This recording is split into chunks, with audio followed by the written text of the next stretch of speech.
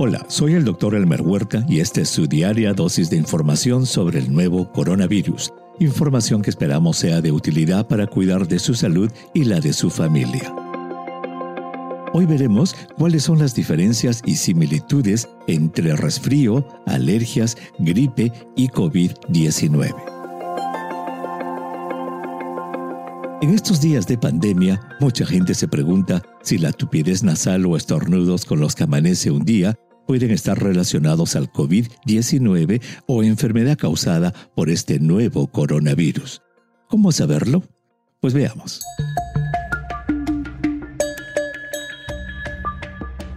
Lo primero es conocer las similitudes o síntomas en común que tienen esas 4 enfermedades.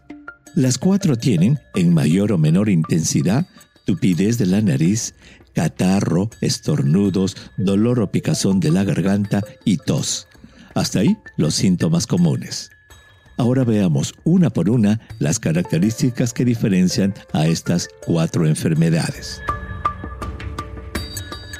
Empecemos con el resfriado o resfrío común. Para empezar, esta es una enfermedad que no se presenta más de 1 o 2 veces al año y que dura como 4 o 5 días máximo. Empieza con los síntomas que mencionamos antes, una picazón en la garganta, congestión nasal, aparición rápida de mucosidad líquida y transparente por la nariz y estornudos que van aumentando poco a poco de intensidad. A pesar de todos esos síntomas, la persona puede sentir un poco de malestar, pero no lo suficiente como para llevarla a la cama.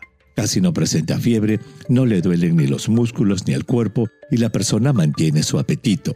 En otras palabras, el resfrío se localiza completamente en la cabeza y prácticamente no afecta el cuerpo. Debido a eso, y equivocadamente porque contagian a los demás, mucha gente incluso va a trabajar.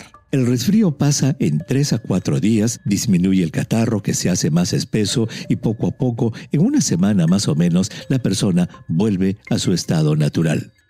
Como dijimos, el resfrío, 30% de los cuales son causados por unos virus tipo corona, primos hermanos de este nuevo coronavirus que causa el COVID-19, solamente dan 1 vez al año, raramente 2.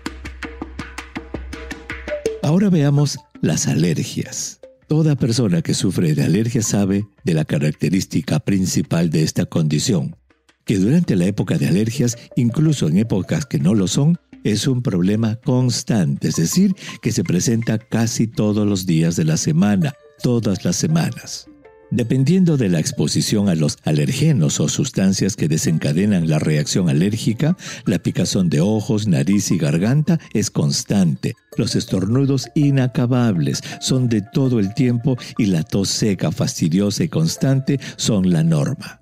Muchas veces las alergias desencadenan crisis de asma e incluso sensación de calentura y malestar general.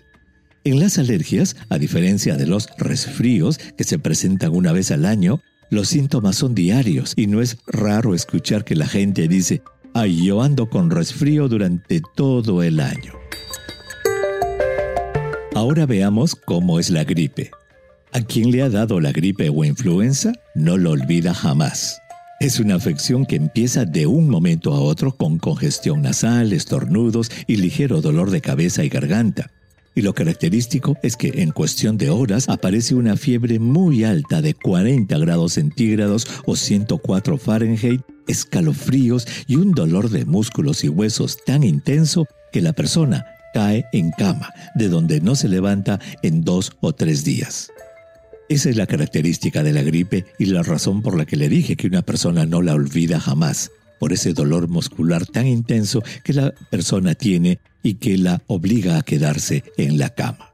Y no olvidemos que la gripe se complica en personas mayores o en niños pequeños con neumonía bacteriana. Otra característica de la gripe es que se presenta cada 1, cada 2 o cada 3 o 4 años.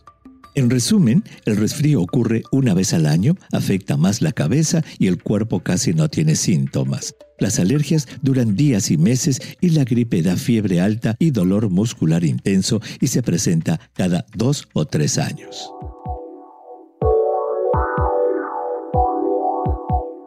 ¿Y cómo es el coronavirus? Pues ya hemos dicho en episodios anteriores, y si no lo escuchó, lo invito a que lo haga, que el COVID-19, que es la enfermedad causada por el nuevo coronavirus, se presenta de 3 maneras. El 80-85% de personas infectadas o no tienen síntomas, se les llama personas asintomáticas, o presentan síntomas muy ligeros, tales como leve tupidez nasal, algunos estornudos, un ligero dolor de cabeza, cansancio, dolor de garganta y tos seca, sin flemas que dura 2 a 3 días. Algunas personas presentan un curioso síntoma, pierden el sentido del olfato y otras el sentido del gusto. Por lo general, las personas de este primer grupo, el más numeroso, no buscan ayuda médica porque la intensidad de sus síntomas es leve o toman alguna medicina de venta libre para el malestar o el dolor de cabeza.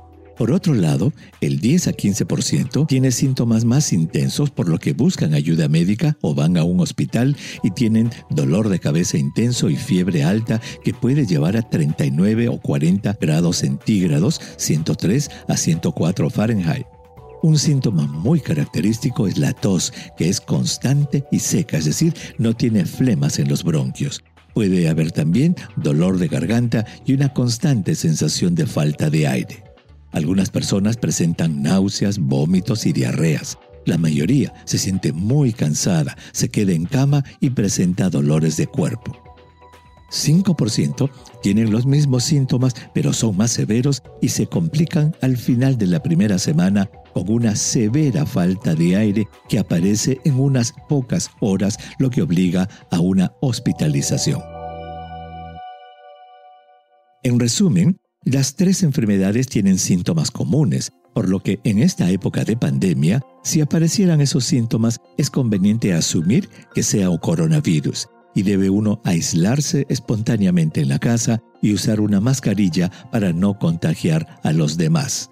Obviamente, debemos siempre consultar con nuestro médico de cabecera para gestionar la prueba del coronavirus y salir de la duda. Envíeme sus preguntas por Twitter. Intentaremos responderlas en nuestros próximos episodios. Puede encontrarme en @Dr. Huerta. Si cree que este podcast es útil, ayude a otros a encontrarlo, calificándolo y revisándolo en su aplicación de podcast favorita. Volveremos mañana, así que asegúrese de suscribirse para obtener el último episodio en su cuenta. Y para obtener información más actualizada, siempre puede dirigirse a cnnespañol.com. Gracias por su atención. Chao.